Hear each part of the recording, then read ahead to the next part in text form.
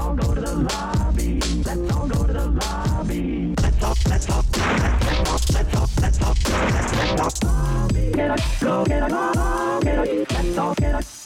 go to the lobby to get ourselves a treat. Hi.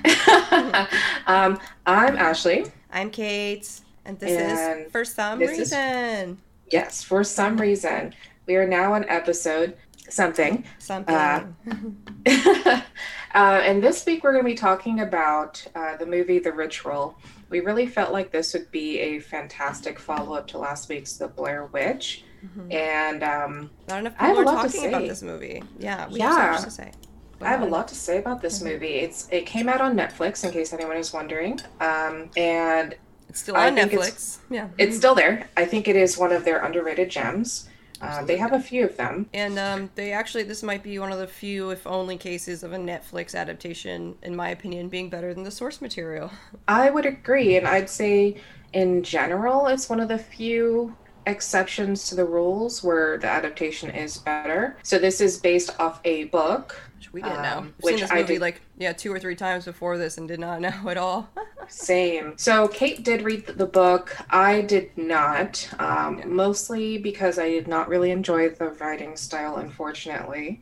But what I did get through was pretty different than the movie, I'd say, and Kate could talk a little bit more about that as we go through. Yes. I will say I actually listened to it at 2x speed because I didn't really enjoy the writing either, but I did want to hear the differences. And the main difference just off the bat is just going to be the setup. In the book, they're just 4 friends who haven't spoken in a really long time. And that's kind of the core of the movie either way. It's like a bud film exploring masculinity and male friendships. Supposedly, historically, men, it's harder for them to keep friendships as they age. And this just kind of explores the dynamic between 4 people who, they grew up, they would call each other friends in high school, but now they're much, much older and kind of re-exploring their friendship in the middle of the Swedish woods. Yeah. And IMDb says, quote, "A group of old college friends reunite for a trip in a forest in Sweden, Northern Europe," which, yes, IMDb, thank you, "but encounter a menacing presence there stalking them." Yes, generally right, again. They always just, get it, vaguely right on IMDb. Right. So this was made in 2017, and I believe was released on Netflix in either 2017 or 2018. It is made by the Imaginarium Studio and was directed by David Bruckner. Now, it's kind of interesting. I couldn't find a budget for this movie. I did some digging, and there is a Reddit thread talking about the fact that no one else can find the budget either. They hazard a guess saying it was between $5 and $10 million. Again, that range is quite large. And then for revenue, since this is a Netflix film, it's on a streaming service, you really can't get that either. I did find the numbers 1.3 to 1.6 million. Whether that is right, we will actually never know. Netflix does not actually release their information about views or revenue or anything like that. So where those numbers came from, your guess is as good as mine. We'll never know. I don't know if Netflix is planning to ever do widescreen releases, but this one I felt like it really would have done well in theaters. Really genuinely one of the better horror films to come out in the past 5-10 years. So yeah, I'd agree. It really does fall into the genre of folk horror. Things like The Wicker Man or Midsummer or other movies of that nature. There's a couple other ones actually on Netflix I think are rare to find, and this is a really good example of one in my opinion. The runtime is a tight 94 minutes. I think that's why it was still enjoyable. If they had made it any longer, it wouldn't have lent itself to the story. And comparatively to the book is around 500 pages, so they really could have made the movie quite long, and I'm glad that they did not. Same. I think it's just enough to get all the information, mirrors how they're on the run constantly and don't have much time to react. And I think if they had given a lot more time to either think about the situation or I don't know, I think they checked off all the boxes. There wasn't really much more to go into, and I'm happy. I fully agree. So this is starring Rafi Spall as Luke, Asher Ali as Phil, Robert James Collier as Hutch, Sam Troughton as Dom, and Paul Reed as Robert. And those are the 5 friends that are focused on heavily in the movie. There was basically no behind the scenes that I could find. Same. Um, Yeah.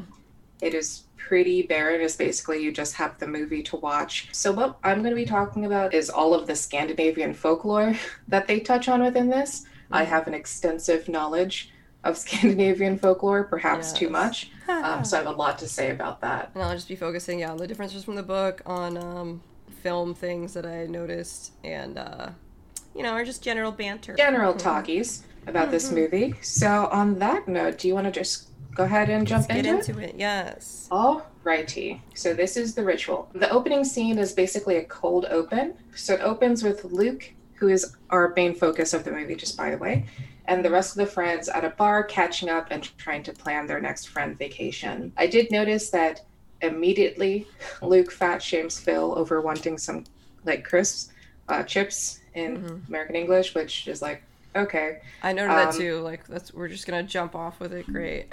Right, and I think it's supposed to show that they always have this kind of contentious relationship even before the next couple of things that happen in the movie, but it really wasn't necessary.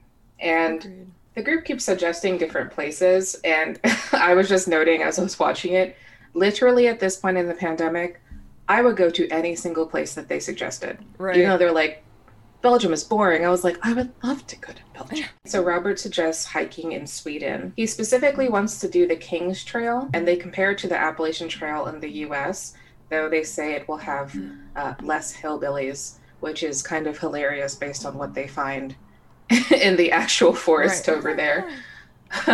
So they leave the bar, and Luke wants to stop at a liquor store to grab a bottle, but the rest of the friends are reluctant. Again, these folks seem to be in their late 30s. Would you put them there? Mid to late 30s? Late 30s, and they touch on it more in the book, but the other guys are all supposed to have been settled down and dads and family men.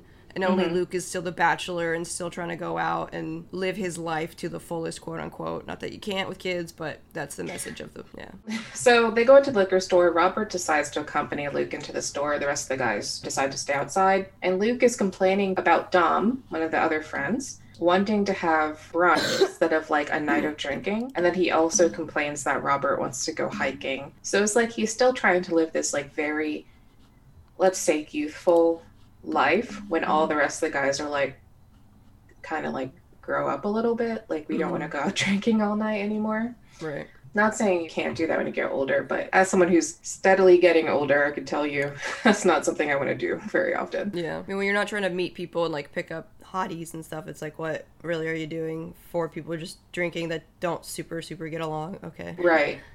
So Luke is also kind of upset that Dom isn't cool anymore because he has a very regular life. As Kate mentioned, he has kids and a wife and a mortgage. He's going down that path, and he's mad that Dom's not cool, and it's people have different paths in life. I don't know why you're upset.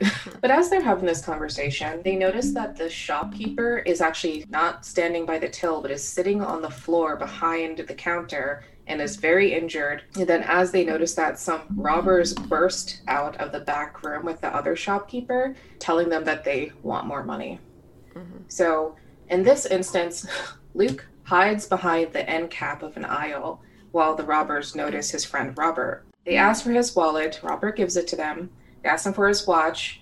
He gives it to them. But when they ask for his wedding ring, he refuses to give them his wedding ring. And then because of this, one of the robbers hits Robert in the head multiple times with a metal pipe, it seems, and which kills him. I'll say, just pro tip to anyone, just fucking give the robbers your things. You can get more things. The ring is just a symbol. It's not a big deal. It's just an object. Yeah. You have insurance. You can get another ring. It doesn't matter. You're still married. Just give them whatever they want. It was pretty dramatic too. I mean, I've seen a lot of gory movies, but I don't know. I think just about the cut and the sounds, it was really intense, and all of it happening so quickly too. It was just whoa. Yeah. Actually, this is a trope called adult fear that I saw on TV tropes, and it's just you can be doing something so mundane, like going to the shop, and then something so horrific and violent happens to you, which is so true. Because as an adult, the older I get, the more afraid of these random acts of violence and happenstance rather than a monster or something like that. Because that's really what gets you. It's all these random things. Yeah. So Luke actually wakes up in a tent in the next scene. So all of that we just saw was him dreaming about what happened to Robert.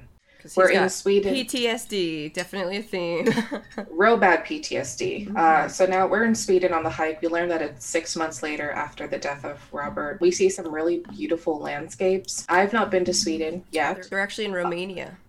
They're in the Ooh. Carpathian Mountains of Romania. The Carpathian forests are also kind of known to be like a spooky, dark place. So that does make sense. Okay. Yes. So we see like these dark, like almost black mountains with cloud cover and like these beautiful tan rolling hills. And then we finally get the title card for the ritual. So everything we've seen so far is like part of the cold open.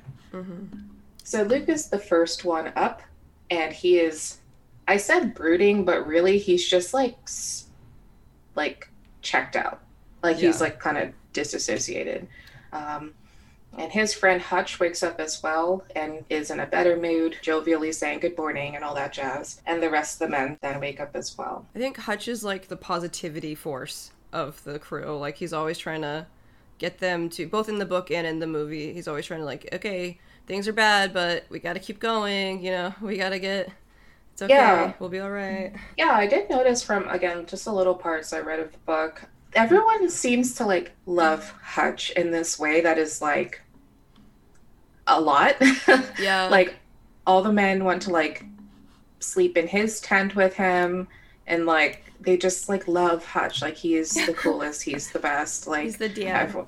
Everyone wants to be with him. It's very interesting. It's an interesting dynamic. I don't know enough about the author, but it almost felt like a lot of the things like were self-inserty. Like maybe Luke was a more intense version of himself, but it was like him exploring his friendships or something. And I don't know I don't know how male friendships, if there's always that one guy that everybody's like, oh, he's the best one. But it was kind of weird to me how he was just like, he had no cons, almost like no downsides. He's just like this pure good guy. Yeah. I definitely saw that as well. And as we'll get through the movie, like I can say that I personally saw cons within him. I don't know if everyone would consider them to be cons, but we'll get to that. Yeah. So next we see some, again, just like really beautiful overhead shots of them walking in like a valley between two mountains. There's a lot of like, I'd say like impersonal shots in this movie done from really far away where we see the group all together and almost like being eclipsed by like the landscape that they're in. It happens both here and within the forest itself. Yeah. And then we like zoom in, and Hutch and Dom are talking about the landscape being forged by the gods. And of course, Dom is complaining though about it. He's like, these hills suck and it's hard. Then Phil mentions that he is wearing new memory foam boots. And Luke comments that you're supposed to break those in. Like you're not supposed to go hiking with new boots. Dummy. Which again, pro tip, always break in boots. I'm an avid boot wearer. And even the most comfortable boots will hurt you the first like 10 times you wear them. Absolutely. Hutch takes them to the top of one of the rolling hills, and they create a cairn for Robert in remembrance. So last week I talked about cairns, and I'll just go over it briefly again. So we talked about it in the Blair Witch, which you have not listened to it. I really encourage it. I think it was a great episode. But this time they make a pile of rocks that is used as like a remembrance or a grave marker. But it can really denote anything of importance. But here at this cairn, they talk about their memories of Robert, and Dom mentions that his death never should have happened, implying but not saying that it was Luke's fault that Robert died. A lot of subtle guilting going on. Hutch, of course, makes peace and passes around a bottle for them all to drink from. I will also say, like, when Dom gets the bottle after Luke, he, like, pauses to drink from it, and I'm just like, I don't even know why you all went on this trip together. Yeah. Like, if you're that, like, bitter and upset with him, you should have never gone on this trip. Right. Or do a therapy session before you go. Like, seriously. none of y'all And are if ready. that doesn't work, don't go. Like, if you've been friends with someone for that long, like, you're not squeamish about drinking after them. Like, get out of here. So they all drink from the bottle and then pour out the rest, which everyone knows is like in a remembrance to a person who's passed. That Like, night, Luke keeps they're- himself separate from the group. Did I just liked how it was like their own like mini ritual before we go Right. into it. before we get into this bigger ritual. Hmm. So the night falls, Luke is separate from the group, like he keeps himself separate, and Hutch goes over to check in on him. Hutch says that Robert would have loved the trip, and also specifically here says that he doesn't think Robert's death was Luke's fault. No matter what anybody else says, I don't think it's your fault. And it's like, oh, so they are saying, okay, great, good to know. Right. Maybe you should have addressed that first. And again, just I don't think I explicitly said this. In the books, there is no Robert. This whole like leading up to the trip is just because they want to reconnect. And the only reason that they go hiking is because Luke can't afford anything else. They all wanted to go to like a nice hotel or something somewhere, but Luke has no money, so they're like, okay, as long as you can afford a plane ticket, we can go hiking. So, Which, like, I'll say, hiking is not cheap. no, you have to buy all this gear and stuff. Yeah, and gear's not cheap. Like, he'd be spending hundreds of dollars to do a multi-day hike in Sweden, and then pay to get everything flown over, because I'm sure that would be more than just a single carry-on bag. So I'm like, if you could afford that, you could have afforded to go to a hotel. And if y'all really wanted to go somewhere nice, you could have spotted him the money. Right. But okay. So that's like a huge difference between the book and the movie, because Yeah. the movie is kind of all about Luke finding his own like self-acceptance of what happened, versus the book unsure. The book is like a weird, yeah. It's just a weird Luke finding himself. It's just he's already struggling with things that anybody would be struggling with. In the movie, I'm like, why is everybody mad at Luke? He did what anybody would do in that situation. In the book, I'm like, Luke sucks. So it's the next morning. They wake up to a super heavy rain and they head on their way to the lodge. The rain stops and Dom and Phil are talking. Okay, this is like a weird thing I noted. But Phil and Dom are talking about what we would call in America, like in our slang, like the gooch or the grundle, or just like the perineum, which is like the actual term. And they call it the bridge, which I'm like, never in my life have I heard that term. I noted that just goes like, that's different. That's weird. And much more tame than most English or British English slang is, I think, usually. Right. I feel like it's usually like real crass. Right. So as they're walking, I'm assuming the ground is still slick, but Dom slips and like twists his knee. And here again, I noticed that Hutch and Phil help him up, but Luke doesn't even take his hands out of his pocket. Right. So like the distance between them is miles. Like they are not friends already. It's kind of weird. Just really quickly, I might get confused during this because in the book, not that I think that they all look decently in shape, but in the book, Phil is quote unquote the fat one, and Dom is like just the big jerk, which kept confusing me because I would say, again, not that I think he's overweight, but I would say that Dom, the one who hurts his knee or his ankle, is quote unquote the fat one of the group. So if I ever get confused, it's because they switched the... Of the four, I'd say... And he's not, let me be clear, he's not big. He's not a big person. He's like, not. The other guys are just all, like, actor slim, which in, like, regular life, I don't know if anyone's ever met actors before, but actors are so skinny. Like, it's ridiculous. They're so skinny. So, like, he's average. Just, like, he just looks like a dude. He just looks like a regular man. Especially, like, mid to late 30s man, you know? Right. I'd say late 30s. But he twists his knee, and then Hutch lets Dom know that it is 6 hours until they camp, and then the next day, another 8 hours until they reach the lodge. Which at that point would have been me being like, you know, I just twisted my knee really bad. I think I actually might want to reconsider this if it's going to be 14 hours of hiking. Like... Well, yeah, we'll get to that in a second, and we'll get to that in a second. Hold on, we'll talk about it more. So Hutch and Luke, like, come to the side, like, go off to the side and talk about what they're going to do. Hutch then suggests that they cut through this forest in order to save time. And because it, like, visually looks like if they cut through the forest on the map, it'd be quicker. Luke suggests that they leave these two, hike to the lodge, and get help and bring it back.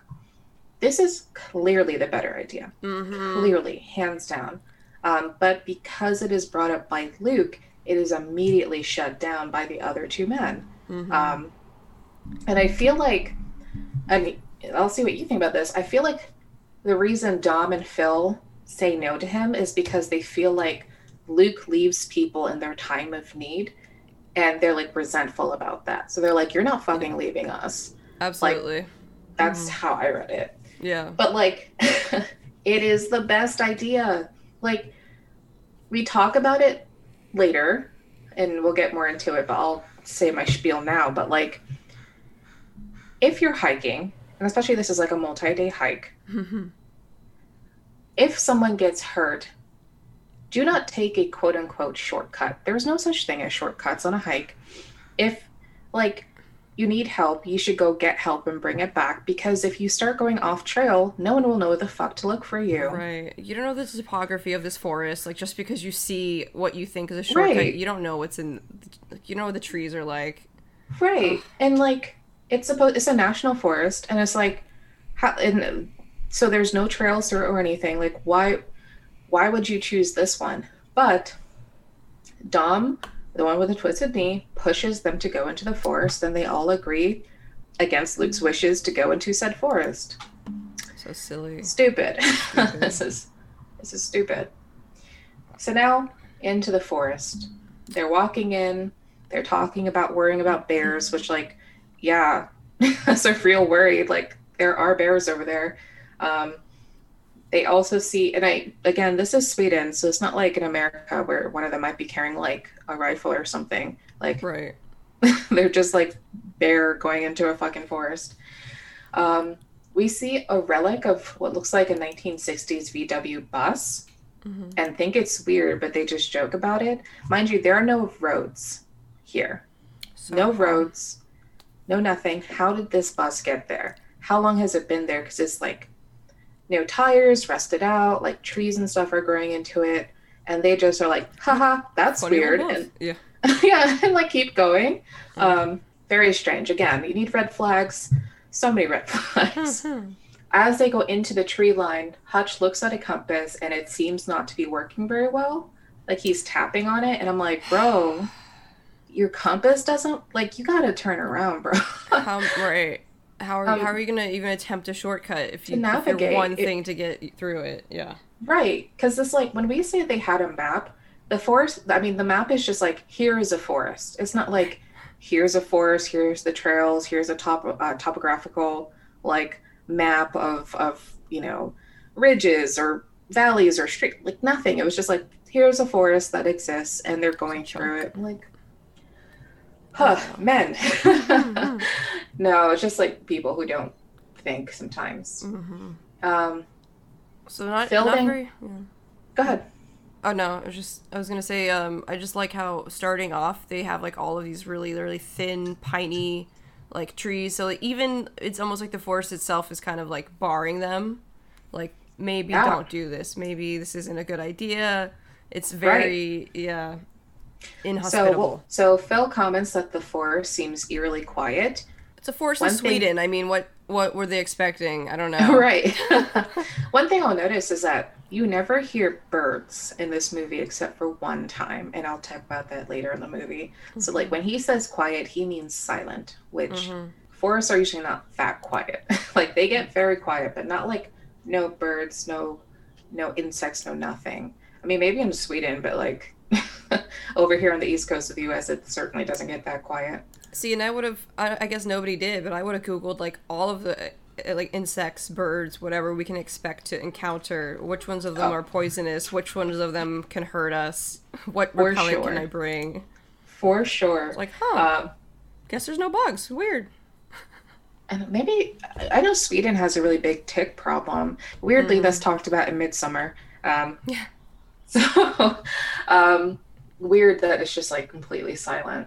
So then Hutch talks about how Sweden went through a really big logging boom up until the 1950s, but then they put a stop to it, which is why their wilderness is so preserved. I just think that's interesting. I don't know if that's true. I didn't actually look into it. So they take a break, take some selfies, of course. There are some ominous shots of the trees, and Like we're looking at a distance, watching the men like make their way through the trees. So it's like the visual trope that kind of Mhm. gets more and more. It's like it's an eerie shot already, and then as we revisit it, it gets more eerie. Right. So it looks like these are pine trees, and it seems like there's like two different types of forests within this forest. There's the pines, then there's the birch, which we encounter later. Mm-hmm. So Dom complains about being hungry. The rest of the what? The rest of the group talks about different foods they want to eat, including Luke saying he wants a kebab. And of course, Dom's like, well, Robert loved doner kebabs and like is constantly undercutting Luke constantly. Yeah. And like, it's really unfair. Like, we have a tight friend group, and if something like this happened, God fucking forbid, like, I don't think any of us would blame the person who was alive in this manner. Like, no. It's really, really unfair. It's really heavily. It's not even like slightly. It's just every single opportunity they have. Yeah.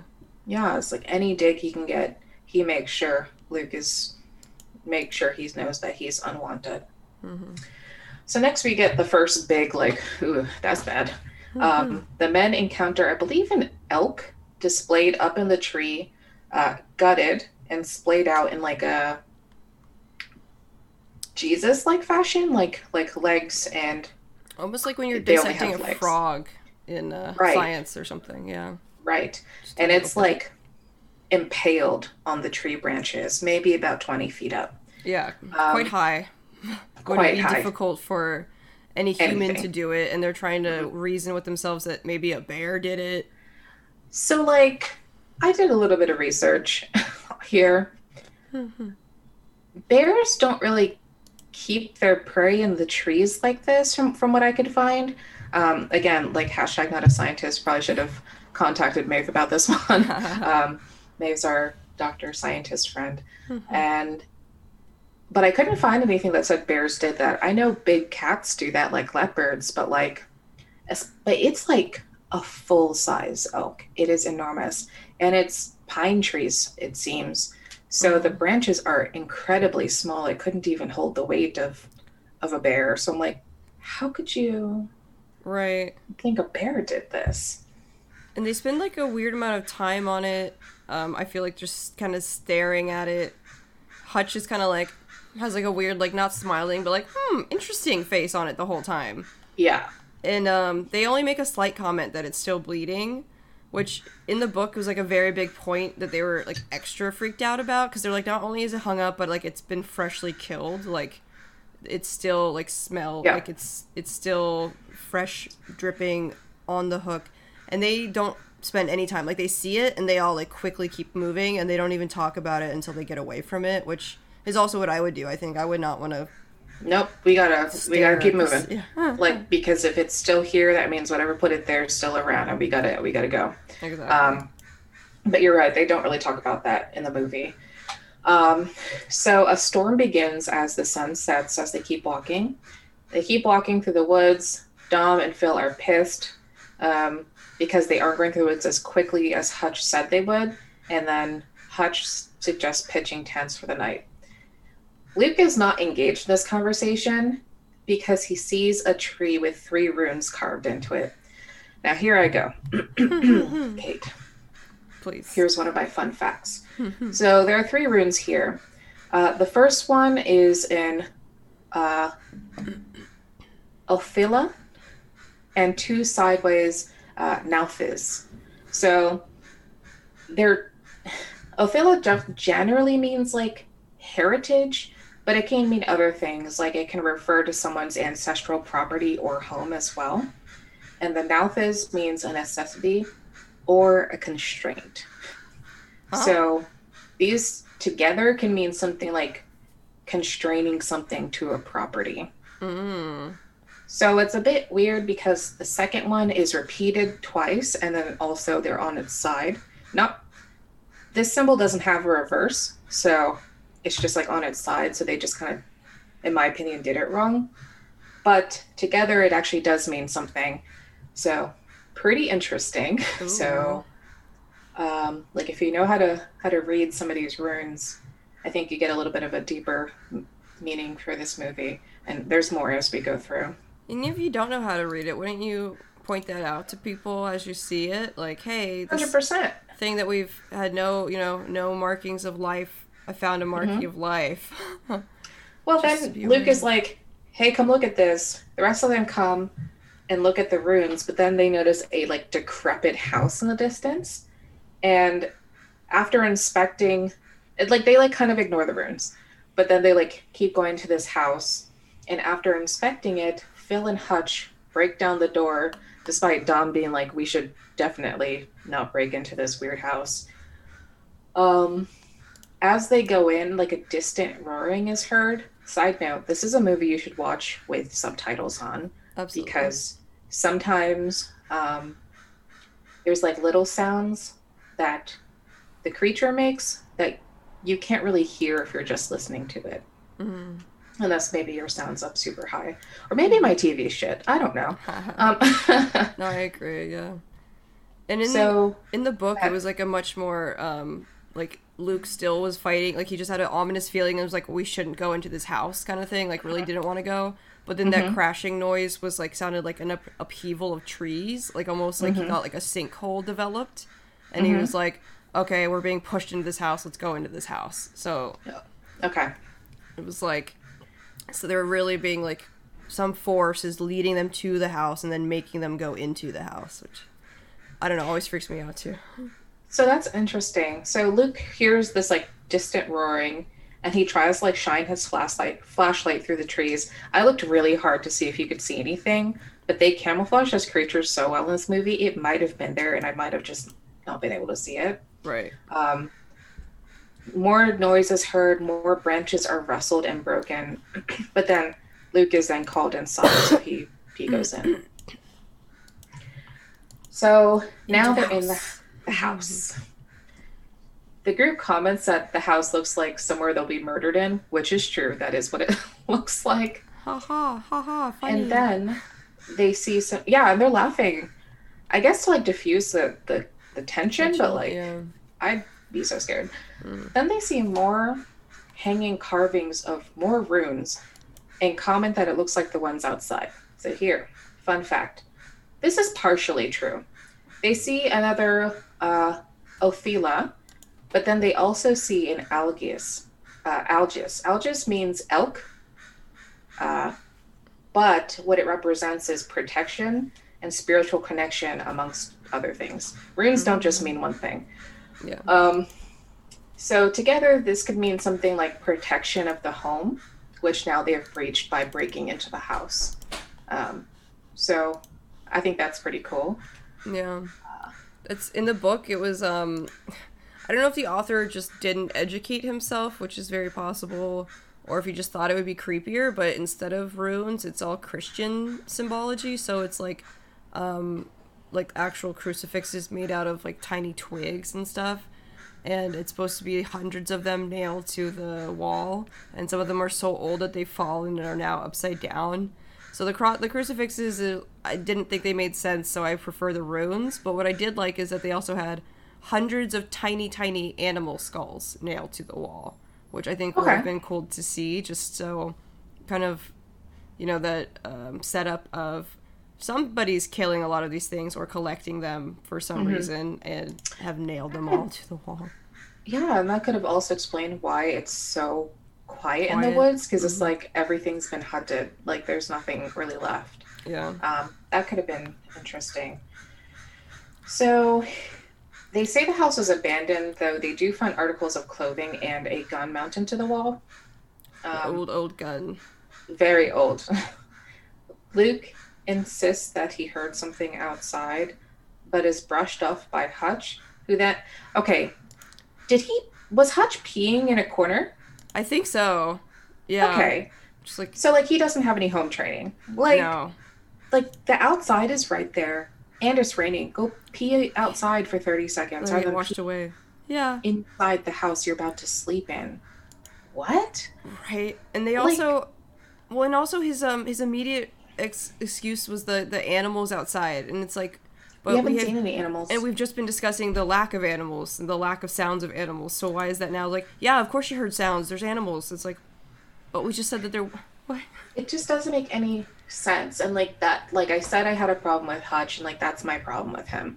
Like, despite everything they keep seeing and keeps happening, he just keeps being like, nothing is happening. Like, completely ignoring it and being like, you're all overreacting. There's a logical explanation for this. And it's just like, a lot of this doesn't have an explanation that you're trying to give.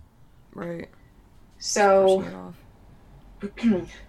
Luke keeps looking outside because he swears he hears something, but then eventually, turns back and goes inside. So, as the group is looking for wood to burn in this fireplace that's there, they send Phil upstairs by himself, which is a place they've never been. Again, folks, go in groups, go in pairs.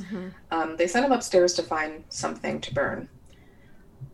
So he goes up, and there's a little bit of a cheap jump scare, because as he's like creeping around, like Dom breaks a chair downstairs, so it's like super loud.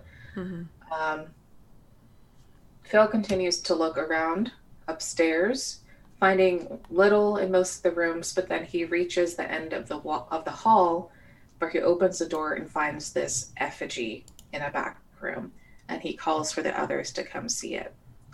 So I'm going to try to describe this. It's a little bit difficult. So it looks like a headless man with his arms raised above its head. I know it doesn't have a head, but you understand what I mean. And instead of hands, there are antlers in place of hands. And the whole thing looks like it's made out of a mixture of like bone, wasp nest material. Do you know what I mean by that? Like a wasp nest, and like random rotting wood. Like it looks very unsettling. Very old. Maybe some wicker or something. I don't know, but it's maybe some old moss too. But yeah, something very, very ancient, and just by itself in the middle of the room, which is very unsettling. And then the bottom of it too just kind of like teeters off into like it's like a very, very, very long torso, and then just tiny little feet. Like feets. Chicken feet. Yeah, that's what I noticed, like chicken feet. So the men are disturbed, obviously, by seeing this in the house. Phil's like, this is witchcraft, which, like, okay. In a general blanket term, it's definitely something. Yeah, I mean, other. It is, yeah, it's definitely other, not witchcraft necessarily. Hutch tries to make a joke of it, and Tom is like, no. like this is no time for laughing. We're not doing this. Then Luke continues to look at the effigy after the rest leave, and then that's where he sees like the chicken feet, which kind of just rounds out how fucking weird it is. So they all get back downstairs, and Hutch mentions that the effigy looks like the animal that they saw in the tree, the elk. Again, we also see the elk rune in the house. And that it might be an offering to some kind of pagan or Nordic god thing, which wouldn't be an offering. So, like, they also say it might be an offering to, like, Odin or one of the other gods. The ones they know. Yeah, I mean, no. No. You don't really give offerings like that to Norse gods. Like, people tend to mix, like, how worship is done in like the Abrahamic religions with other ones, and it's just not the same. Like building a statue and being on your knees in front of it, as we see in a bit, is not something you would do with a Norse god. Would you sacrifice like an animal or even a person to them? Yeah, but like not just like make a statue and that's like good enough, you know? So it takes a little bit more in Norse. Yeah, a little bit more than that. So Phil suggests burning down the cabin when they leave, and they all kind of jokingly agree except for Luke. And like, I get it. Mm-hmm. Though I'm just like, don't burn weird shit you find. Just like leave it alone. Yeah. Leave Luke everything. again makes another excellent suggestion. Go when they wake up, everyone is to go back out the way they came. Like, and for some reason, this is completely scoffed at by the rest of the group. Like, they will not even hear of it. Yeah. They only trust Hutch, and Hutch is set on this shortcut. Even though Phil mentions my old scoutmaster used to say if a shortcut was a shortcut, it would be called a route or a route. Ding, like, ding, ding. Yeah. Like, I literally pulled that quote out too, because I'm just like, that's the quote. Don't do that. There's no such thing as a shortcut. Take the path. Ugh. So you have the point to agree with what Luke is saying, but somehow you twisted that to still be like, but disregard and fuck Right. Luke. Right. So Hutch convinces them just to keep going the next day. And then Phil says that he would pay any of them $1,000 to go sleep with the effigy upstairs. And they all laugh, which I'm like, you won't be laughing soon. And then, of course, we see some like weird like flash shots of both the statue in the woods. Again, I don't know if the creature was any of those wood shots.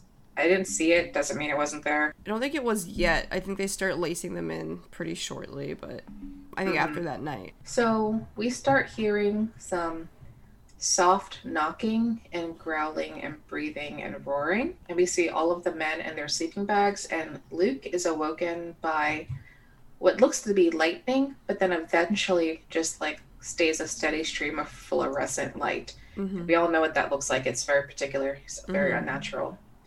So he gets up and looks out the window to investigate, tries to wake up Hutch, who doesn't wake up. And when he opens the front door, he is in the liquor store. First of several clearly- intersplicings, yeah. Right. So, but the liquor store isn't just the liquor store. It's clearly one with the forest. The floor, instead of being a floor, is grass and dirt. He picks up the same bottle he did in real life. And then he hears some inhuman voices coming from that back room where the robbers were. He feels a stab of pain, but then looks inside the liquor bottle where he sees blood starting to like spread out in the bottle. Yeah. He hears knocking again, and the shelves in front of him are pulled back violently away from him. Very cool This shot. is, yeah, like such a good shot. I'd probably say all of this like intersplicing of the modern into the forest is one of my favorite things about the movie. Right. I think that is some excellent cinematography and like It is. excellent like atmosphere.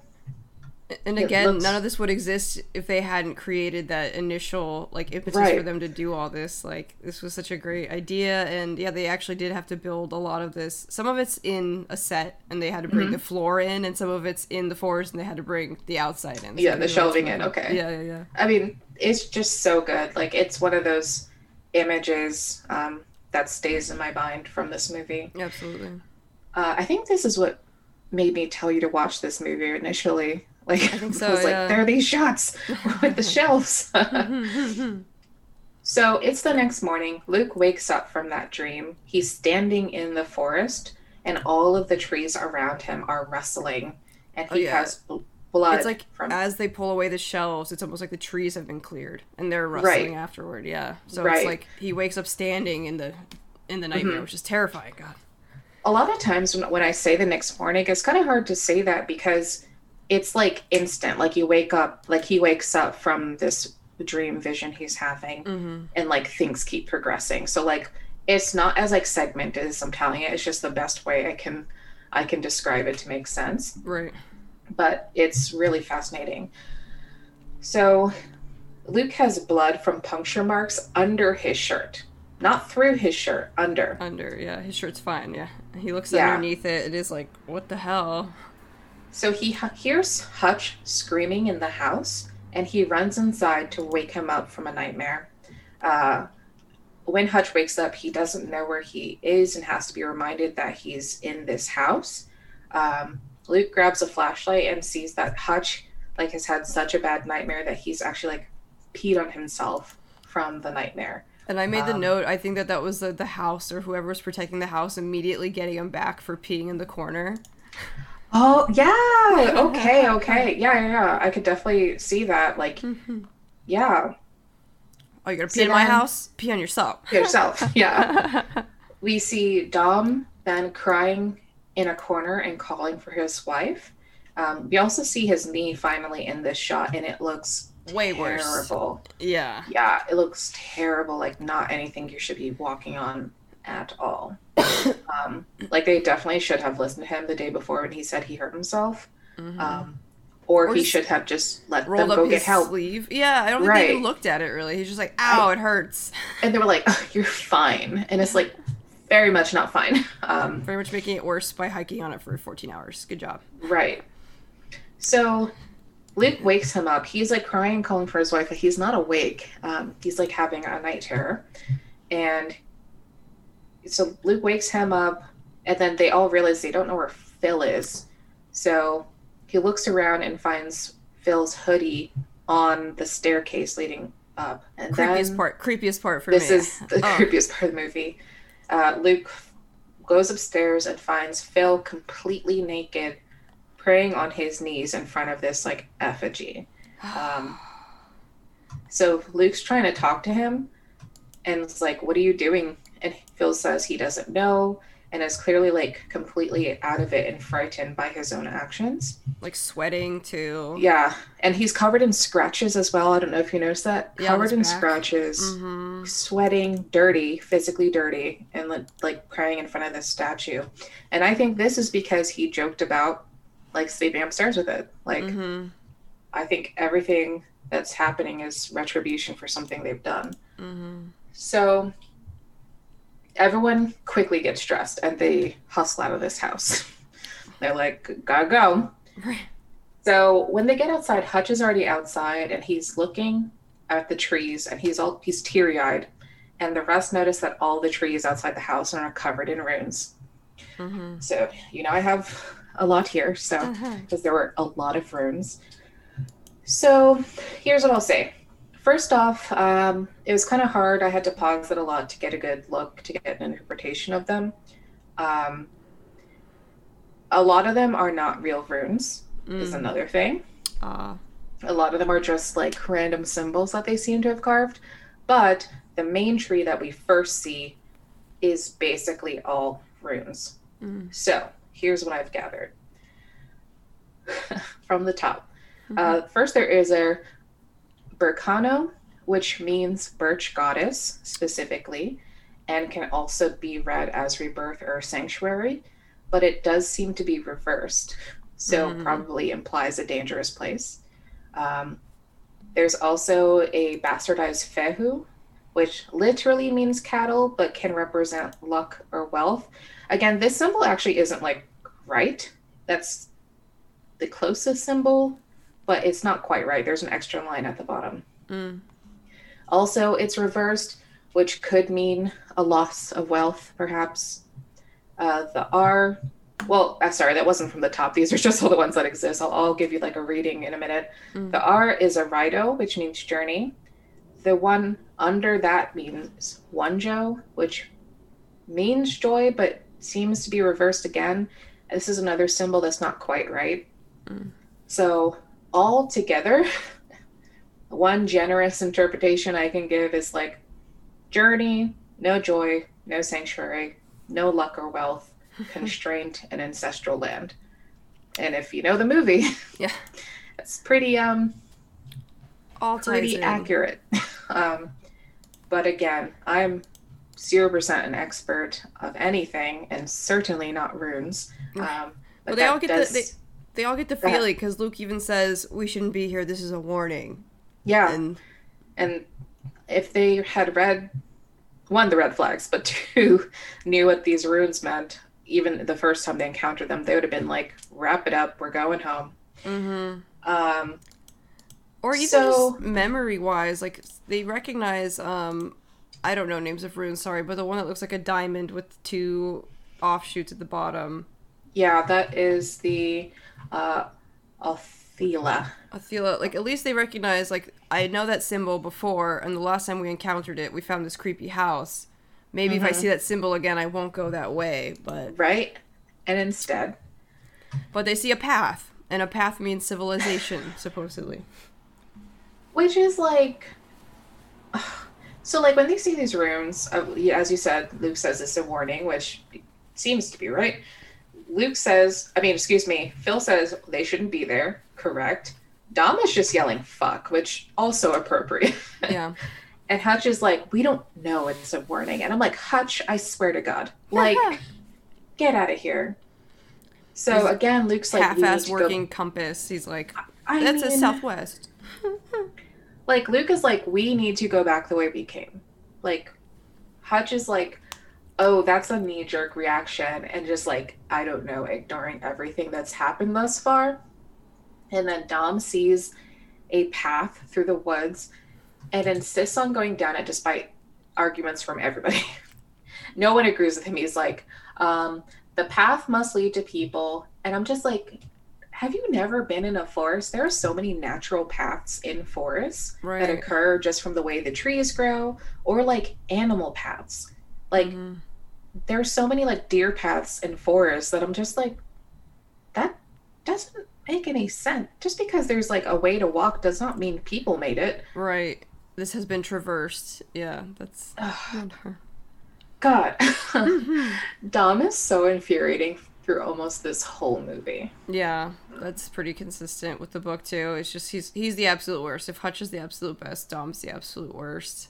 But I guess what are they going to do, like carry him? No, he's already walking, so they follow. So, through the woods. They keep walking, and Phil forces them to talk about the house. Excuse me. No one else wants to do that.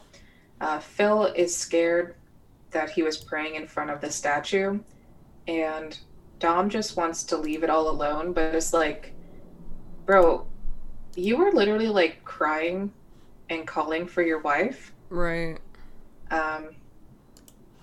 Phil says that something made him pray to that statue, and Hutch is like, it's just a nightmare, and we need to not focus on ghost stories. What?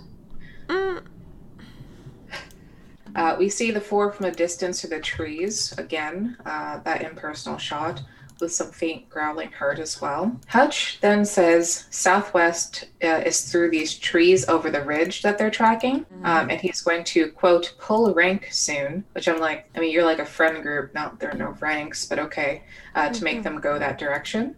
Dom then sees some, what are, like, fire sticks? What? Torches. Oh, yeah. Okay, there we go. Fire sticks. I struggle. They're these weird kind of torches that are in the ground.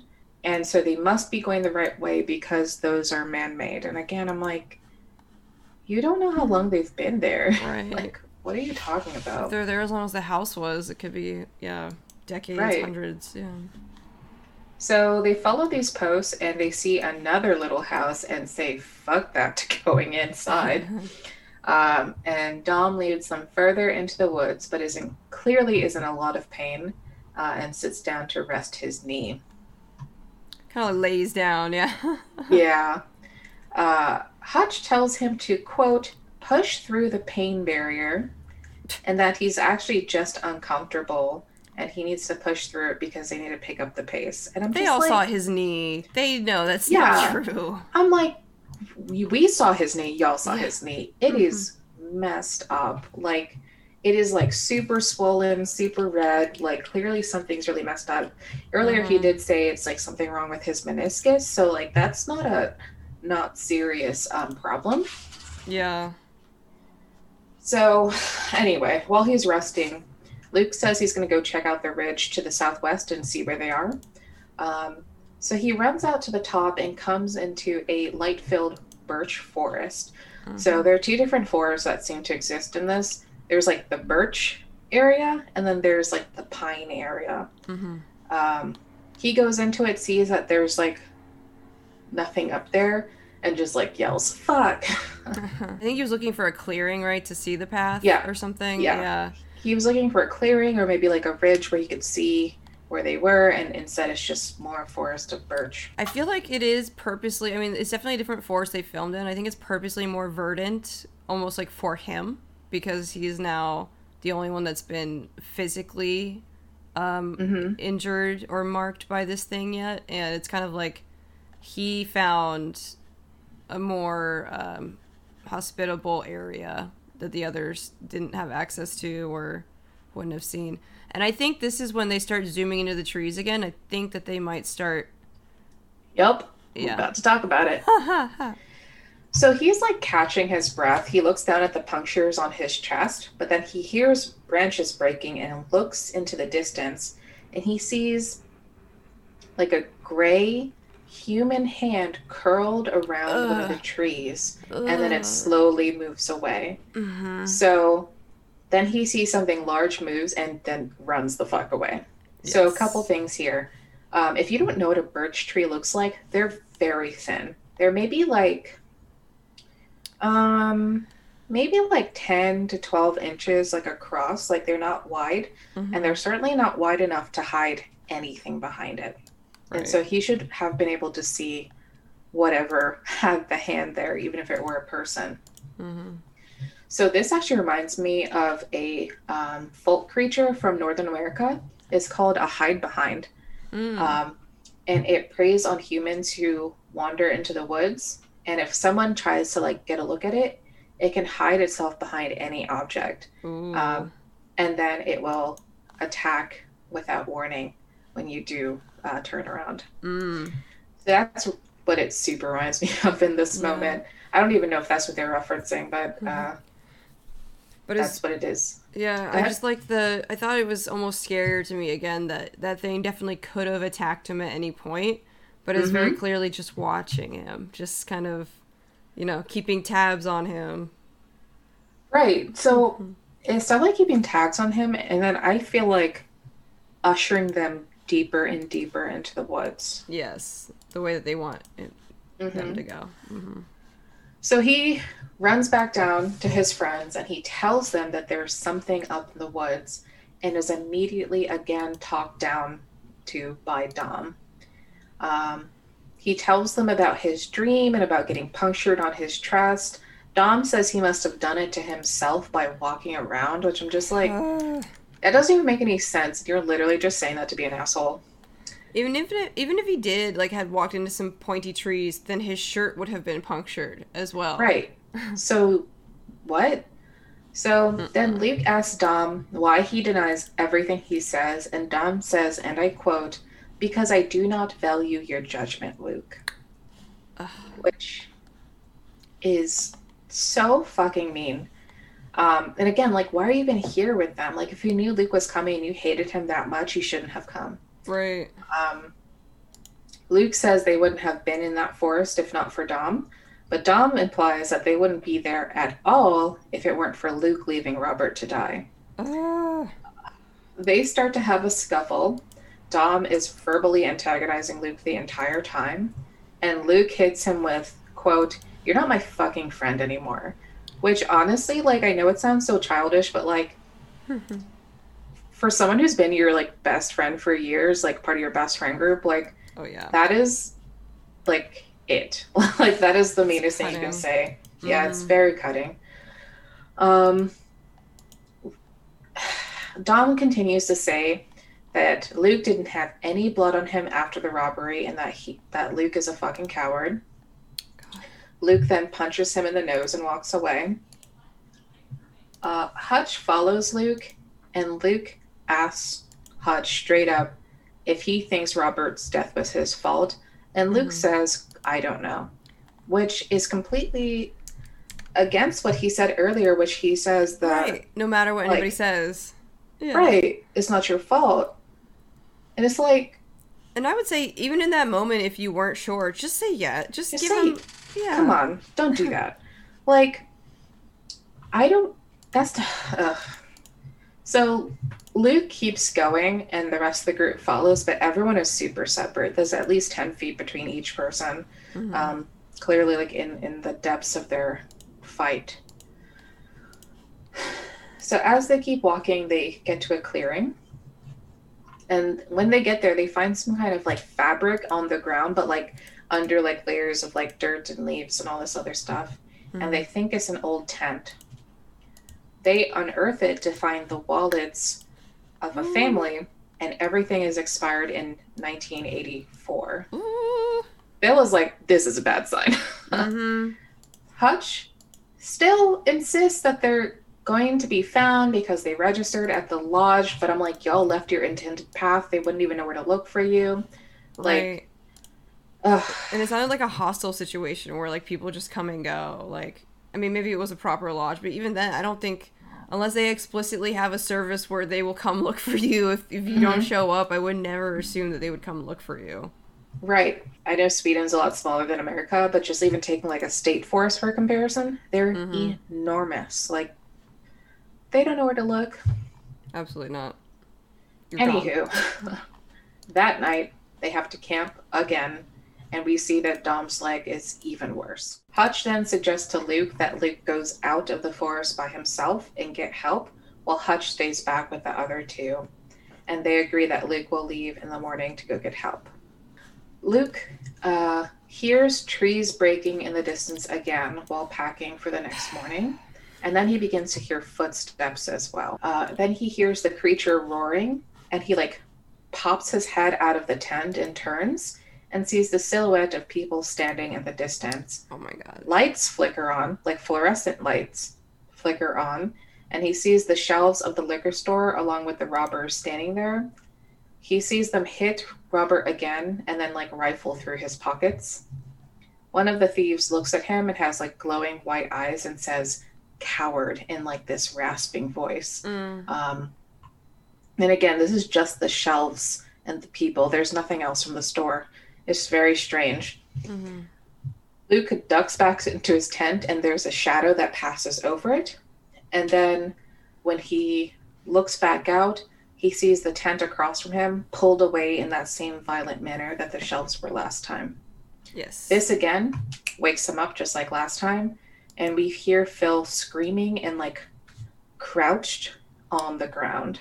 Yeah, almost like not praying, but also, I mean, I think it could be, noted that is how some people pray in their culture, like all the way down. So I thought it was definitely a continuation of that. And he's like stuck. He can't get up until Luke helps him up. Right. So we see that Hutch's tent is ripped apart and is bloody. And Phil says all he saw were shadows. Luke then wakes up Dom, and we hear Hutch screaming in the distance along with the creature screaming, I guess, making noise. The men run into the woods calling for Hutch.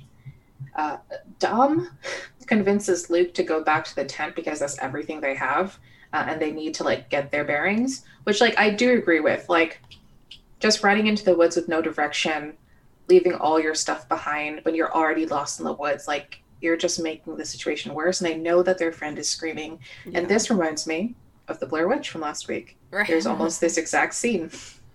Just the urgency of like, you have to run, but you don't have anything together. I definitely would have said have the one that can't run gather all of the things and we'll come back. But like in the meantime, we hear our friend actively screaming. I do think one person should pursue them, and then maybe one person be the median to like, as the one person delves in deeper, the other person's like, okay, I'm your anchor. And then the other person's base. Yeah, I don't know. But they just can't see anything. And so they also don't have walkie-talkies or anything. Like, they have no means of communication. Like, to me, I felt like they're a little bit unprepared for this. Extremely, yeah. So even like a regular, like, multi-day hike, they have no means of communication. So, morning comes. I didn't get. The morning comes and their packs are gone? Their backpacks No. are gone? They never found the tents. Oh, right. Yeah, they never found anything. They're still lost. Yeah.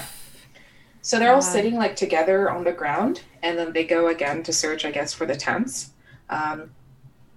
They find all sorts of, like, destruction in the forest, like branches ripped down, trees broken, and it leads them to Hutch's body, displayed in the same way that elk or deer was before. So pinned to a tree like 20 feet up. And all of them like panic and mourn. I think this was really great acting, by the way. Like, especially like Luke's reaction, because a lot of times I feel like in movies, when someone's mourning, it becomes like, especially when they see something frightening immediately, it's like this big reaction. But sometimes it's really this like, it goes in, and that's what Luke did. Yeah. But it was clearly like a full panic, full breakdown. Yeah, it was very sad. Yeah, because it's the grief of your friend being dead, and also like this terrifying fear. Yeah. Mm-hmm. Mm-hmm. So Luke and Dom try to decide what to do next. Luke says they need to get moving. They need to move quickly. They need to leave Hutch and then send people back for him later. Dom says they have to bury him. They somehow get him down from the tree, by the way. I don't know how. Because one of them has a tiny pocket knife, which was the other thing. I was like, did they only bring one tiny pocket knife? Right? Everyone should have their own supplies on them. But yep, they decide to, I guess he convinces them that they have to bury him or at least cover him. Right. In the books, it makes more sense because they're like, they don't have any other things, and Hutch does have all of his stuff on him still, so they're like, we have to cut him down and take his stuff, which is another horrible feeling. Like, we have to raid our dead friend's body. And they do take his compass from him. That's the only thing that Hutch had on him. It was like clipped to his waist. So they do take the compass and they cover him with like sticks and branches and stuff just to give him something. Phil, again, seems to get this like bigger picture of what's happening, and he says that the thing left it in the trees for them to see, and it knew that they would come this way. So Luke is mad at him for pointing this out, and then they cover Hutch's body. Dom wants to do like a speech or something, and Luke is like, we gotta go. We gotta hurry this up before it comes back. And they leave Hutch where he is. So after his death, the group is now in a standing of white birch trees again. Phil has clarity for what's going on. He says it was at the house, it followed them, it killed Hutch, and now is likely coming back for them still. I almost wonder if, like, as he was having dreams or, like, being forced to pray to this thing, if it was, like, sending him little visions or little tidbits of something, or, like... If I had to guess. Yeah. Yeah, because he goes from, like, he goes from, you know, being, like, it could be this, it could be that, to, like, having a knowing of what is happening. Right, and the other ones don't know, but he knows. So, Luke says he saw the creature in another, like, stand of birch trees, but Dom insists that it's, quote, pagan hillbillies, which I'm just like in pure denial. The other two just kind of, like, ignore him of saying this, and... Then Dom starts screaming about how there must be people because there are houses. Unsure how this is related. I'm like, monsters can live by people? So, like, okay. Luke tells him to shut the fuck up, and he has a knife, and they're going to get the fuck out of there with Hutch's original directions, which I'm just like, if it can put a man in a tree, a little pocket knife is not going to help, darling. But okie doke.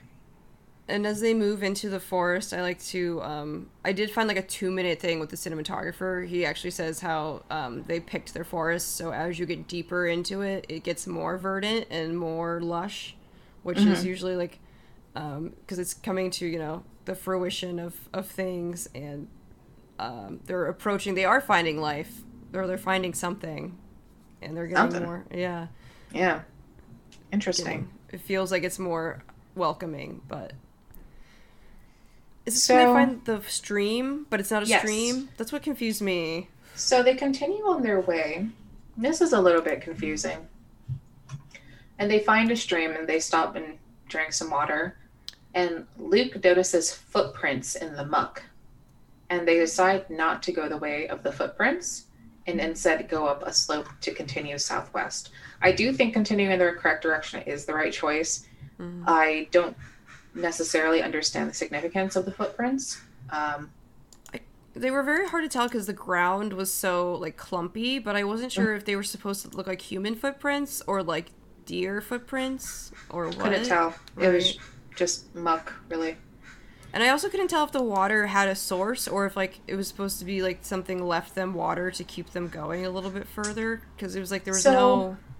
What it looked like to me is, you know, when a stream is going dry, like slowly. That's what it looked like to me. Oh, Like there okay. hasn't been rain in a long time, and it was literally just like the remnants of the stream left. Nasty water. So it Yeah, was, yeah, super nasty brown.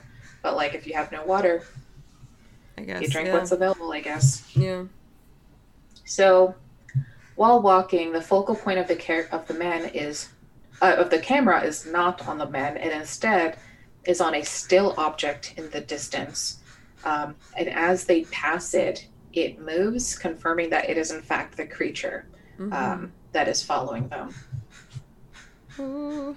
And again, as Kate said, it's so scary because it's following them this whole time. It's not attacking. It's just watching. Yeah. Creepy. Kind of picking. Yeah, what to do. Ooh. So God. while going up this like super steep slope, literally crawling up because it's so steep, Phil slips and then tells Luke that the creature is inside his head, and that's how he ended up praying to the effigy in the cabin. Mm. They eventually get to the top and they can see light, but like Phil is completely turned away from it, like literally still facing the forest and not engaged with the outside world.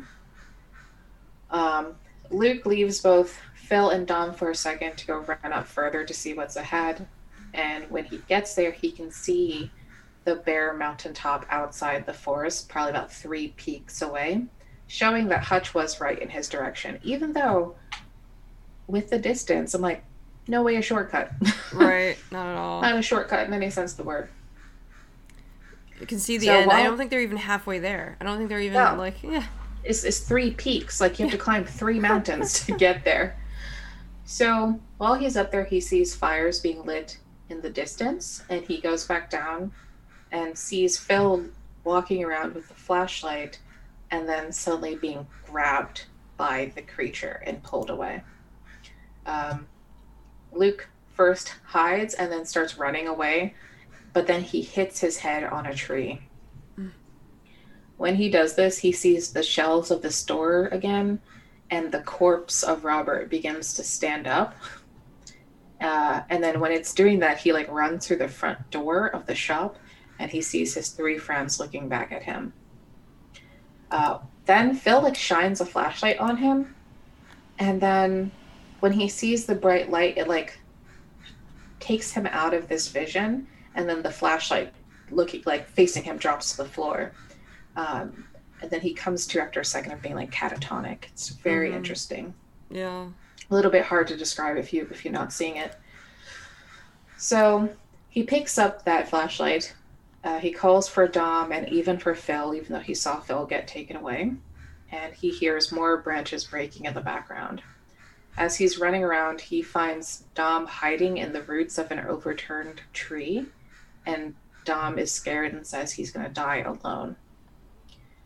Luke assures him that he's not going to leave him and that he's found the way out, and they're going to have to run. Which again, it's so far, even if you ran, like, you're not making that within, it'd take you days. Even if you could both run, I mean, he's just being generous. Like, that guy can't run. That guy can't do it. Ugh. Yeah. So they run through the forest, hearing footsteps behind. I say run, but like Luke is like supporting Dom and like holding him up, and like they're like going as quickly as they can through the forest while hearing heavy footsteps and branches breaking the whole time. They turn and see antlers break through the tree line, and that sends them running in a different direction, which eventually has them break out onto a lit path from those torches on the ground. And they find Phil impaled on a tree like Hutch was. The fires then lead them to a building. And after they enter it, it is lit and you hear like folk music playing within it. Then Luke gets kicked in the head once they get inside the building, so he passes out. I like the upside down little clip. You get like a split second upside down. So we get an upside down carving of a horned god. I do want to talk about that for a second. There are no Norse gods that are horned. Not a thing. The closest one is from like Irish or Celtic mythology. So Unsure. Or like Greek if you're doing Pan or something. But and I think this will probably be my last note of what's different from the books and the movies, because this is really where the hard break is. In the books, first of all, only Luke makes it to a house. Everybody else is killed in the forest but Luke. And it's not an old-looking, out-of-timey house. It's another lodge, and it's inhabited by 3 members of a Swedish black metal band called like Blood Legacy or Blood something, and their whole shtick is that they've been the ones getting this lady to somehow summon the god, they call it, and sacrifice things to Odin, which again is not... No. I don't know if the author did any Googling or just thought it was funny or a cool idea, but it just took out so much of the steam. Like, granted, there is still this creature, but to know that it's being controlled by 3 angsty teenagers, it was like very, very glad they changed this. And yeah, the rest of this is pure movie, and it's great. So, the black metal thing is just real dumb. Like, I know there is a... So, first of all that black metal stuff really happened in Norway, not Sweden. That's when they're burning down all the Christian churches. They were not in any way really related to, like, Norse paganism or anything. It was actually, like, a specific brand of Satanism, which... even they didn't believe in. They were just doing it to be cool. Like, it's... Yeah. Anyway, that's stupid. That's all stupid. So, Luke was knocked out by the kick to the head, and he wakes up to Dom, like, calling him awake. They hear this, like, weird, like, rasping and screeching from upstairs, and they find themselves to be, like, chained to the wall. Luke knocks out some mortar in the outside wall and sees people outside building something. Dom suggests Luke reach... Can you hear me? Yeah. Okay. Reach for a table nearby and break a glass bottle on it to cut the ropes. As he is reaching, a man bursts through the door and lets an old woman in who, like, shuffles in and gives Luke some water, looks at the mark on his chest, and shows him that she has the same mark as well. She goes to give Dom some water, but then sees that he doesn't have the mark and then just, like, leaves him. The men who brought her there grab Dom, punch him in the face, and drag him upstairs, where we hear him screaming, and that weird, like, growling noise continues. Another lady comes into the room with Luke and says in English that they're preparing for the sacrifice and it will be over soon, and, like, covers Luke's ears with her hands. They don't say who she is, but I can tell you who I think she is. So remember that family we saw, like, in the wallet, and they had a daughter? Oh, the daughter. I think it's the daughter. Oh, yeah, because it was 1984, and she's like in her mid to late 30s now. So I think that timeline matches up. Yeah. I didn't think about that. That would totally make sense, though. Yeah, and I was like, why would she speak English? How would she have learned English without books? Okay, yeah. Right. I think that's why she knows English and all that. They don't say that, but to me that just makes sense. So eventually they bring Dom back. Oh, and it also makes sense because she probably would have heard her family go through this, and she knows that it's horrible to hear it, hence her covering Luke's ears. So they bring Dom back, and Dom finally tells Luke about his nightmare. It was him being offered to the creature by these people, and that he sees his wife, Gale. And he now understands that he will die here, and he tells Luke that when he leaves, he needs to burn that place to the ground. He needs to live, and then he needs to tell Gale that Dom tried to get back to her, which is real sad. Yeah. That. So the next morning, I didn't understand what the growling was from. Like, wouldn't he have mentioned, like, I saw the thing or I saw a creature? I know what it was. It was the things upstairs. The things that we'll see in a second, but yeah. But why wouldn't he give them? I don't know. I just feel like if I knew I was gonna die, I would be like, here's what's up there. Here's what you need to prepare for. Like, right. Here's what I saw on my way up. Like, all that stuff. Yeah. Like, give you the full rundown so you at least have, like, a fighting chance. Yeah. Yeah.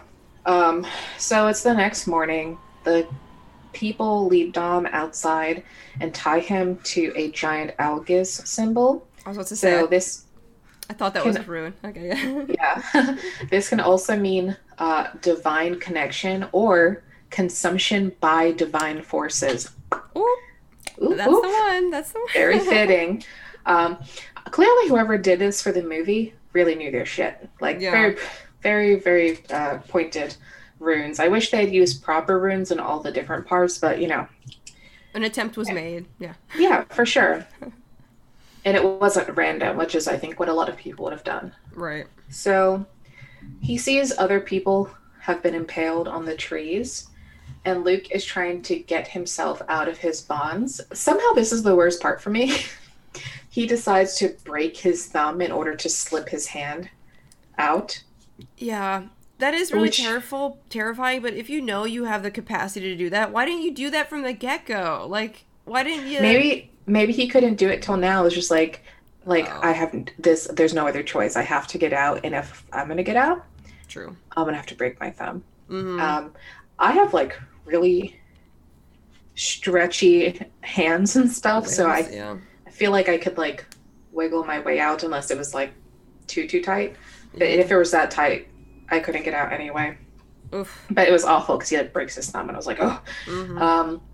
But the creature outside roars in the distance, and all of these people bow down to worship it. We see through Dom's eyes, and it looks like his wife has come out of the woods, and he calls to her. She touches his face and has those like weird white reflective eyes. And then we see it's actually the face of the creature, and its hands are like touching his face. He like, I guess, snaps out of it and sees what's happening to him. So he starts screaming. It rips him off the rune, takes him to a tree, and just impales him on it. Luke is then visited by that lady who spoke to him before, and she gives him some food. He asks if they took the body down, and she says that they don't move the bodies. And then we're finally given an explanation as to what this creature is. She says, it's an ancient god, one of the Jotun, a bastard offspring of Loki that they do not say the name of. Couple things. So Jotun is an interesting word. We have a couple of translations for it. None of them are really exactly right. Sometimes we use troll or giant as the term. Not exactly right. It's just kind of its own thing. I have never found a description that matches the visuals of this particular Jotun. But sure. And then bastard offspring is an interesting thing. So almost all of Loki's children are bastards. Right. He is married to Sigyn, and they have one son named Narfi. So every other ones of his children, including like Hel and the Jormungandr and Grimnir, Is are Fenrir? Oh, Fenrir, excuse me. Fenrir, not Grimnir. That's another name for Odin. They're all bastards of his, and like bastards in that culture weren't a big deal. Right. So like I don't really understand. A bastard. Yeah. Oh, a bastard's like, okay. Why would that be why you don't say its name? That's Right. weird. And it's don't they also do they still refer to it as Mordor though? Like They never say its name in the movie. Oh, they don't. Okay. Okay. Because No. in the book it's a female creature, which I Yeah. don't think really matters. But and I was trying to remember, isn't there something? I mean, is there a creature? Honestly, it might be Harry Potter, but isn't there a creature that like in folklore that we're familiar with that like leads you in with those lights that like it attracts Oh, you to like- it? Yeah, it's like a basilisk or something. Oh yeah. Okay. But like, It seems calming. yeah, That was the one thing I didn't get about this creature is like why would it want to comfort you first? so I don't really understand that, and like they don't really talk about it in the movie. Again, this is from some other stuff that I've read, but apparently it can cause hallucinations just by being around you. It doesn't even have to be like touching you or looking at you, which is why Luke keeps having these hallucinations of like the shelves and the thing in the forest. Yeah. Okay. But like that's also never discussed. I wish Right. they had expanded upon that more. Instead of mentioning, yeah, they just Don't try to tell us what the thing is. I think I would have Yeah. been happier if they just said, we don't know what it is. We just pray to it, you know? Right. Agreed. So Luke asks if they're afraid of it, and she says they worship it and it brings them long life and no pain. So kind of. So I guess, so he was chosen to worship it as well, and if not, it will hang him from the trees too. And he's like, well, why me? And it says because his pain is great. And I'm like, that doesn't tell me anything. That doesn't explain anything. Right. They should have said because you're dead inside or something, or Something. something like that. So his ritual is supposed to begin that night. So she leaves, and then again, he has taken off his bonds. He was just hiding his hands behind his back.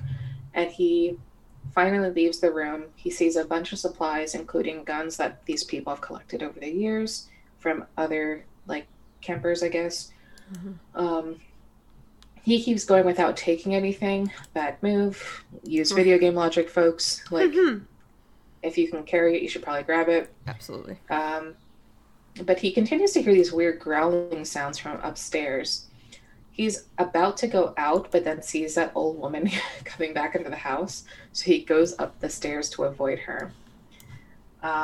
He grabs a torch before going into that noisy room and sees that the room is full of these, like, scarecrow-looking figures in pews, like a fucked up church. Mm-hmm. Again, pews are very much like Christian thing. Right. It's set up like a church would be set up, which is, again, not all worship is the same. So, like, we should probably know that when we're creating these sets, but cool. Mm-hmm. He brings the light close to one of these things, and he sees that they all have the same symbol punctured into his body, into their bodies as he does. Then they start moving and breathing because So, he like- realizes that they're alive and they're the ones making all this noise. And so he lights them all on fire, which I'm like, good move. So it seems like the creature gives you life, but it does not grant you youth, Right. which I'm like, hard pass. I guess these were all supposed to be the original group of Mhm. people that summoned this thing, or like that. Yeah, that or at least have been followed there this for thing. a long fucking time. Mm-hmm. So he goes back downstairs and sees the old lady at the bottom of the stairs. They look at each other and he just, like, decks her in the face and knocks her out with, like, one punch. He goes to go grab a gun while the worshippers outside bow to the creature because it's returned, probably because the old ones are now on fire. Yeah. It just, like, grabs one of the ladies. Then Luke shoots at a man who's trying to stop him. He shoots him, not at him. He finds another dude with an axe who drops the axe when Luke's like, put it down, but he's not looking at Luke. He's looking behind him. So he takes the axe and then sees the Jotun at the door. And we finally get, like, our first, like, kind of good look at it. It's real weird looking. Kind of like an elk with, like, an upside down human figure on it. I can't really explain this to you. Honestly, God, like, guys, Google this. Like, I can't explain what it looks like in a way that would make any sense. That's what I was trying to say. It's like I told Archer. It's kind of like, yeah, it's like a giant tall elk, but then where its neck starts, it's a person from the torso up, bent over backwards. So it's Yes. like reverse. So it's like you're looking at a torso of somebody bending over backwards, but then instead of their pelvis, it's a headless. It's like where their head. It's like instead of where their nether region would be, it's the start of another neck for another head. But then there's no head. But then there's antlers. Right, there's antlers where the legs would be. Oh yeah, where the legs would be. Right. And then the hands are hands hanging off the bottom, you know, all wiggly. But then, like, where you would think the crotch would be instead is the head. Another neck. Yeah. Yeah. It's just, like, a lot going on, and honestly, like, you have to look it up because this description is very difficult. But it's good. It's creepy, good character or creature design. I'm a fan. And Very good. From the YouTube clip I found that I think the creator uploaded, it looks like they used 2 horses and a greyhound and a pit bull as their inspiration. I could see the greyhound with, like, the ridges on the back from the spine. Yeah. Yeah. Interesting. So, instead of like going through the front door and confronting this creature, Luke just decides to like burst down a flaming wall rather than going towards it. Good move. Hey, yeah. And then he keeps running, but he turns back and sees that the Jotun is carrying a person, not looking at him, not even like at all. And then he decides to shoot it with this old ass rifle. And I'm like, bad move, bro. Like, right. Now it knows like it's not looking at you. Like, right. You know where to go. You have the compass. Just run. God damn. So now we're in the last section, which I called The Great Escape. Yes. So, of course, he shot at it. It now notices him and chases him through the woods. He doesn't seem to know where to go. Oh, he doesn't have the compass. He doesn't know where to go, and he's, like, standing and, like, debating. And fluorescent lights flicker on behind him, like, in a row, like in a path. And he decides to follow it once he hears the thing behind him. So, as he's running, shelves begin to appear, like, beside him in the forest. Very cool visuals. And then, but the Jotun heads him off, bursts through a shelf, and slams him to the side. Him. Yeah. I had written in my notes, imagine having your last bout of PTSD as this creature is following you. But now that you said the hallucination thing, that makes way more sense. That it's like making him hallucinate while it's tracking him down. No, it makes more sense. But instead, it's that it gives you hallucinations. Yeah. So, he like looks up after being knocked to the ground, sees daylight on a ridge above him, and finally, the first time in this movie since the forest begins, you hear birds. So obviously that's the right way to go. But before he can get there, he's grabbed by the Jotun, who forces him down into that like kneeling worship position, like kneeling in like supplication to it. And then it goes into what I call this ultimate form. What's wrong with me? And like it like rises up onto his back legs, and its human parts then look like it's like praying or to as well.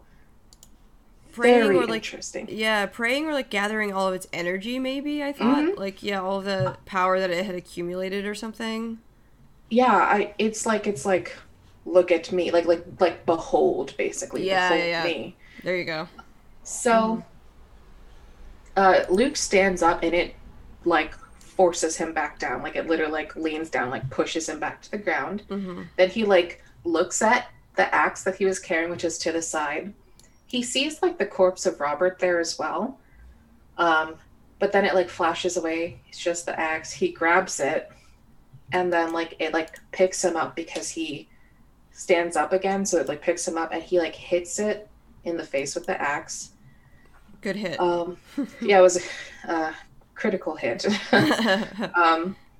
Then he like runs out of the forest because he's right at the edge completely, and it stops at the boundary, apparently not able to pass. If you remember the runes I said, it was like, you know, being like kept in constrained to the property from the ancestral home.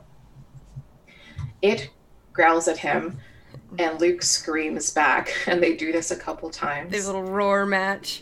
Yeah. And then Luke continues, turns around, and walks towards a road he can see in the distance with like cars and stuff. But yeah, he made it out alive. And he made it out. I think all of this was just like, all of the whole movie is like a metaphor for him overcoming his guilt and his grief over his friend's death. Absolutely. Like, I think that's what the whole movie was about, really. Yeah, I totally agree. I would have personally, I don't know if they had any alternate endings. I personally would have loved if he got back to the lodge and all of his friends were there and they're like, yo, where have you been? What was up? Yeah, what happened? And all of this was just like him. Like a spirited away thing, yeah. I would have loved that, but... Because now, honestly, my next question is like, are you going to go home? Yeah. How does she explain any of this? Like, what happened to you guys? The most he could say is, like, we all got lost and separated in the woods. True, yeah.